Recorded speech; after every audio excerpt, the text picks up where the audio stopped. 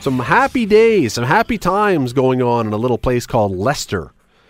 I'll be honest with you, I don't even know where Leicester is over there.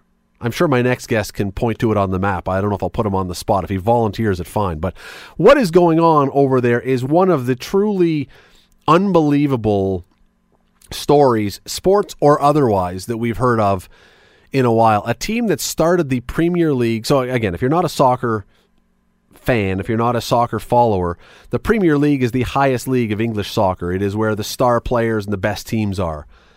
And this little team, relatively speaking, that started the year as 5,000 to 1 underdogs.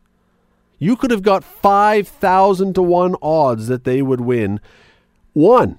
Well, joining me to try and explain how this happened, why this happened, and why this is so important, John McGrane, Hamilton, Mr. Soccer in Hamilton, former Olympic team player for Canada, former pro. He's done everything. John, thanks for doing this tonight. Hey, it's my pleasure, Scott. Have you ever been to Leicester City? If you've ever been to Leicester, you don't ever mention you've been from Leicester. Why is that? What's that? Why is that? Does it have a poor reputation in the English world? It's the same way of being from Glasgow. It's a tough town. All right. It's a tough town, but it's a partying town tonight because of what is going on. Tell the people, why is this such a big deal? Because certainly it seems to have caught the attention of not just soccer or football fans around the world, but of a lot of other people who just love a great story. Well, let's put it this way. Leicester City hasn't won the league title since 1926. I think my grandfather at that time was probably a teenager. The reason why it's captured the imagination of a lot of people is because last year it took them almost to the last game of the season to prevent themselves from being relegated into the Championship League. So not only were they one of the worst teams in the league last year, without spending any extra money, keeping most of the players that they had, they turned around and won the Premier League. So what happened? Well, you know what? I think Ranieri had a lot to do with it. I think he was the right man for the job. They had some very, very young and talented players. And then again, you've got a guy like Jamie Vardy, who is, 3 or 4 years ago, he was playing in the 6th division of professional soccer in England, and he's now the second leading goal scorer and player of the year.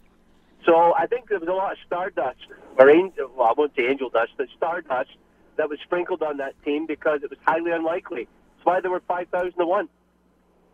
That player you talked about who actually finished second in the scoring, Luke, my producer here, is whispering in my ear. He actually had a day job just a couple of years ago. Oh, yeah. It was lower than a snake's belly. You couldn't get any further down the toilet than this guy was. And he believed in himself, and he kept plowing away at it. And not only did he have a great season, but he has now played himself on, I think, to the starting role with Harry Kane for England in the Euros next month. Huh. How much of this, John, was actually everybody coming together and playing wonderfully, and what percentage of this was a little bit of luck? I didn't obviously see all their games. How many times did the ball bounce right for them, which, you would think had to play into this somehow? Well, I have to be honest with you. I enjoy, and I've always been a Manchester United fan. And my son and I would sit down in the basement on a Saturday and watch the game. But for the last probably 8 to 10 weeks, I've always made sure that I watch Leicester play, because it's not because it's a fairy tale story. I love the way they play. They play with enthusiasm. They close people down all over the field.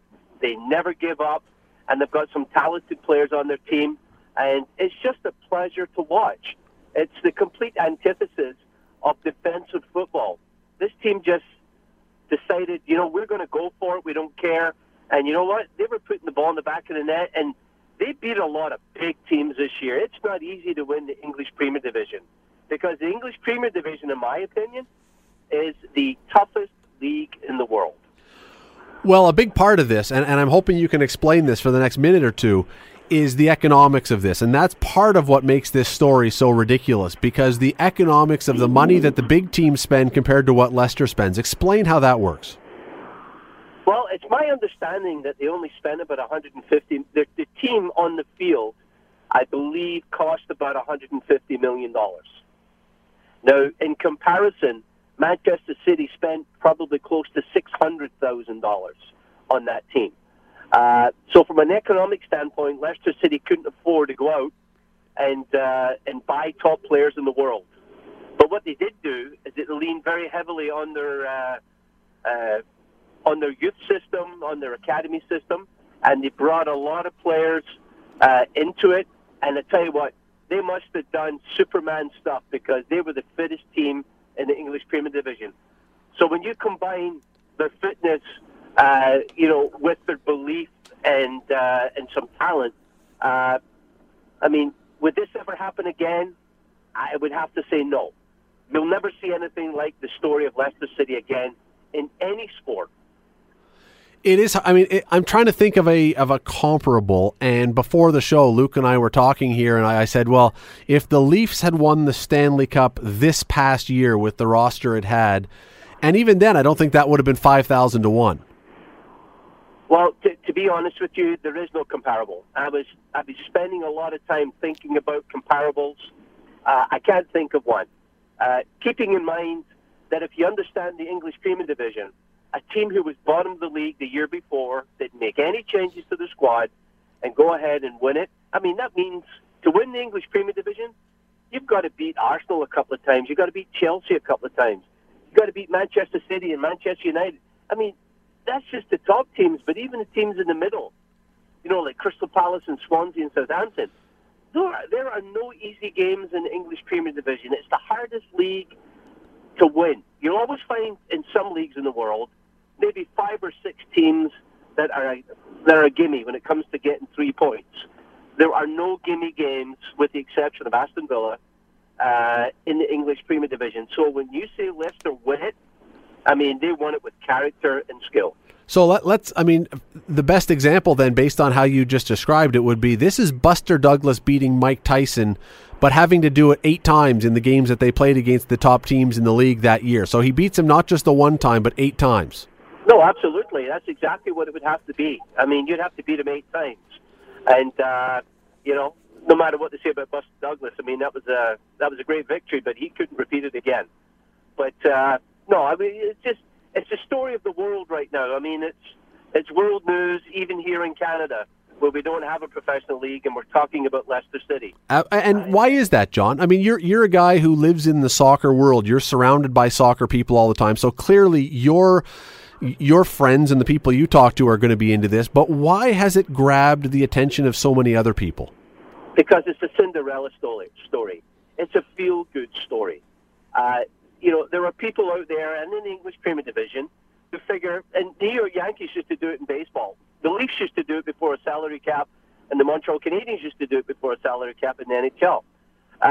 There are people out there who are buying success. Ara Boyle that owns Manchester City, and so forth. I mean, there's no salary cap in the English Premier Division, so you could spend as much as you want to buy a team. And this is a club that is the antithesis of big money clubs. They're the little guy, and by the way, they're just over 100 miles from London, north of London, and it's a very industrial city, and they're the unlikeliest group to have ever done this. And that's why people around the world are so embracing this, because of the fact it's one up for the little guy. John, generally success brings pressure. That next year the expectation will be with most teams that you would say, you know what, you won it, you proved you can do it. So I expect that you're going to do the same thing next year. Is there a single person alive, even anybody on that team, that believes they could repeat? Oh, I think it's going to turn the English Premier League division on its head, because it's going to come down to what it has done, actually. It's shown to the English League that if they, believe in their academy system and give the kids a chance to play instead of bringing in foreign players, that English players can do well.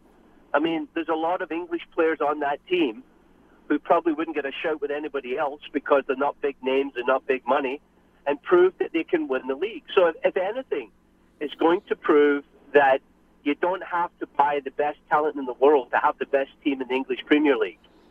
So I think if any mark that's going to be left is give English players a chance because they can do the business.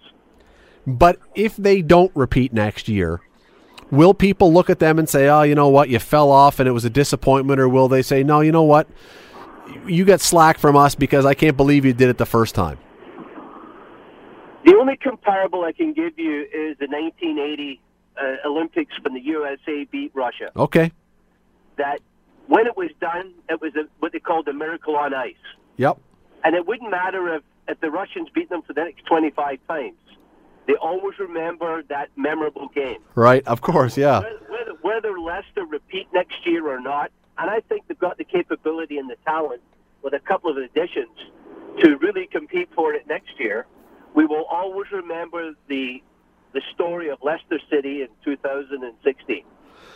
John, just before I let you go, you're a guy who, in addition to your illustrious on-field career, has been a general manager, been a coach. You've been involved in the administration.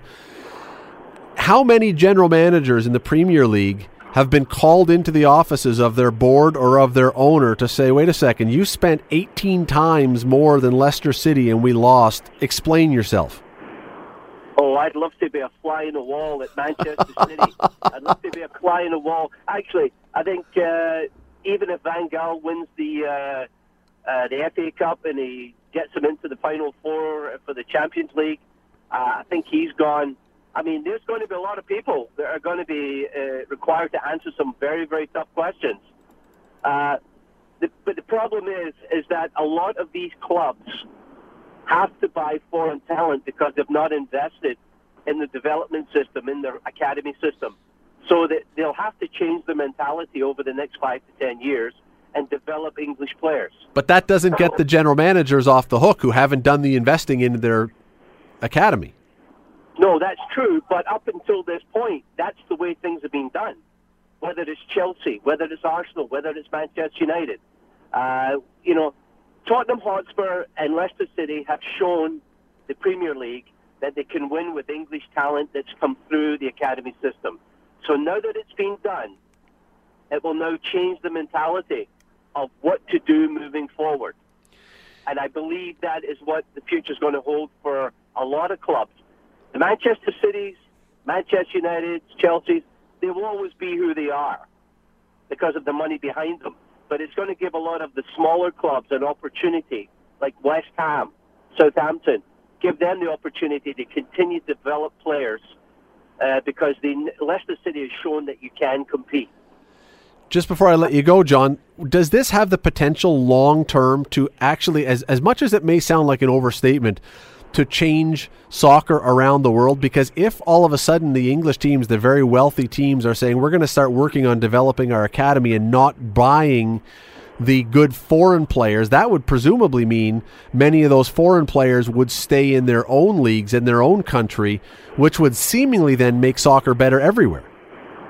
No, I think what Leicester City has done has been a wake-up call all around the world to those owners, including Real Madrid and Barcelona that just got knocked out of they probably get the highest budget around Barcelona. And they couldn't even get into the semi-finals of the Champions League. So I think there's a lot of people who are spending a lot of money and getting very little return on it are going to be asking the exact same questions. We need to change. If I can win a La Liga championship without spending $600 million, so be it. So I think it's going to change the mentality of buying talent as opposed to homegrown talent being developed. It's now put it in the forefront for discussion, and I think that a lot of clubs right now are probably having that discussion. John McGrane, Mr. Soccer from the Hamilton area. Thanks for doing this as always, John. Appreciate it. Hey, it's my pleasure, Scott. Take care of yourself.